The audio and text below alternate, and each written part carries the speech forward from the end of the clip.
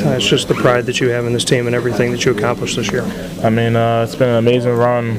I mean, people counted us out before the season even started. So just to make this tournament run and make it to the Sweet 16 and have a pretty hard road to the Final Four and to the championship. These guys did an amazing job. When you look at O'Shea was talking about how your leadership and Frank's leadership meant the world to him and is going to make him a good leader on this team next year. Just what you can say about that. I mean, O'Shea has grown so much just from the summer to now. I mean, he's put in a lot of hard work, especially with Coach Red. Throughout the seasons, there's always ups and downs, especially for a freshman. I went through it, so just to see him in a tournament averaging 18 and 10 is it's amazing to see.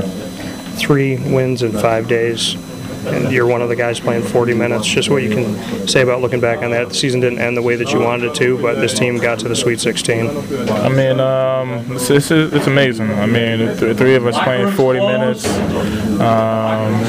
We pretty much only play 7 guys. We've been through injuries throughout the whole entire season. So for these guys to fight through the injuries and the ups and downs, it's amazing.